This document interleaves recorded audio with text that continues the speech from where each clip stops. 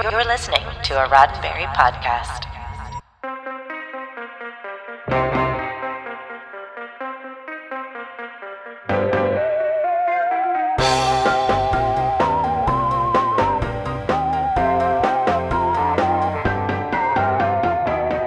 After the success of Star Wars in 1977, audiences were hungry for more.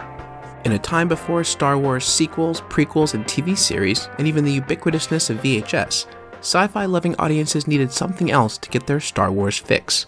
Studios began greenlighting practically everything set in space to get a slice of that sweet, sweet Star Wars pie.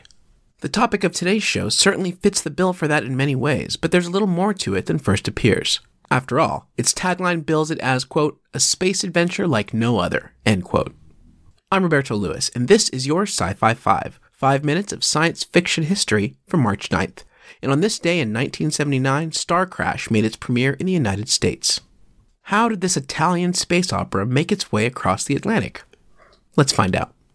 Starcrash tells the story of Stella Star, an outlaw smuggler, and her companion, Acton, whom the Emperor of the Galaxy recruit to rescue his son and destroy a secret weapon built by the evil Count Zarth Arn. Our cast includes Carolyn Monroe, Marjo Gortner, Judd Hamilton, Hamilton Camp, Joe Spinell, Christopher Plummer, and David Hasselhoff. Starcrash may have the look of off-brand Star Wars cereal, but that's not the case, according to director Luigi Cozzi, credited as Louis Coates for this film. In an interview with Variety, he stated that although people assume that Starcrash was an attempt to capitalize on the popularity of Star Wars, the design of the picture and its script were developed prior to the release of Star Wars. That being said, there's still a lightsaber, a leading lady that takes charge of her own rescue mission, smugglers, beneath the ship shots, and the fact that it was greenlit in May of 1977 at the Cannes Film Festival, which occurred during Star Wars' May 25th release date. You be the judge. The film was shot in Italy, which is the entire reason Christopher Plummer took the role. He said, quote, give me Rome any day. I'll do porno in Rome, as long as I can get to Rome. Getting to Rome was the greatest thing that happened in that for me, end quote. According to IMDb, shooting for the film took over 6 months and was frequently interrupted by financing problems. Starcrash was originally made for American International Pictures, but after seeing the final cut, they declined to release it. Who brought Starcrash over to the US and how was it received? More on this in a moment. From the people that brought you Star Trek and practically invented fandom comes the Fanatics Podcast. Talking to your favorite celebrities about their favorite obsessions. Hey, I'm Michael C. Hall. I'm Clancy Brown. I'm Jamie Chung. I'm Jackie Zabrowski. Hi, I'm Deborah Ann Wool, and I'm a fanatic for Dungeons & Dragons. Michael Jordan videos. K-pop. 90s nostalgia. Ghost stories. Harry Potter. 80s horror posters. Ford Broncos. And I'm right, and you're wrong. Fanatics, dropping every Thursday.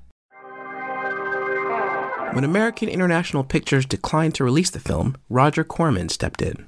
His company, New World Pictures, picked up the film for distribution, releasing it in Los Angeles on this day in 1979. It earned $475,000 its opening week, which set a company record at the time. New World planned a gradual rollout of the film before offering a wider release that summer. While the film has been widely panned by critics and audiences, there are some points in its favor. One of those is its score. When the future composer of John Carpenter's The Thing, Ennio Morricone, turned them down, James Bond composer John Barry took the job. The studio had trepidation about allowing Barry to see Starcrash, fearing he'd back out. Fortunately, he didn't.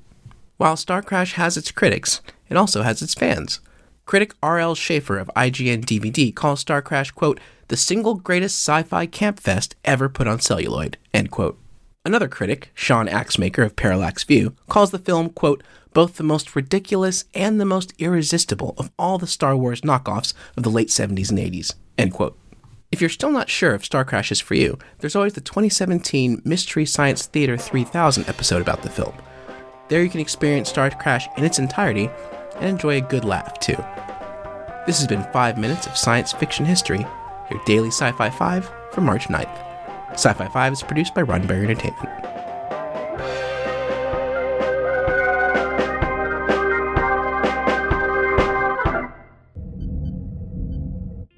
This is a Roddenberry podcast. For more great podcasts, visit podcast.roddenberry.com.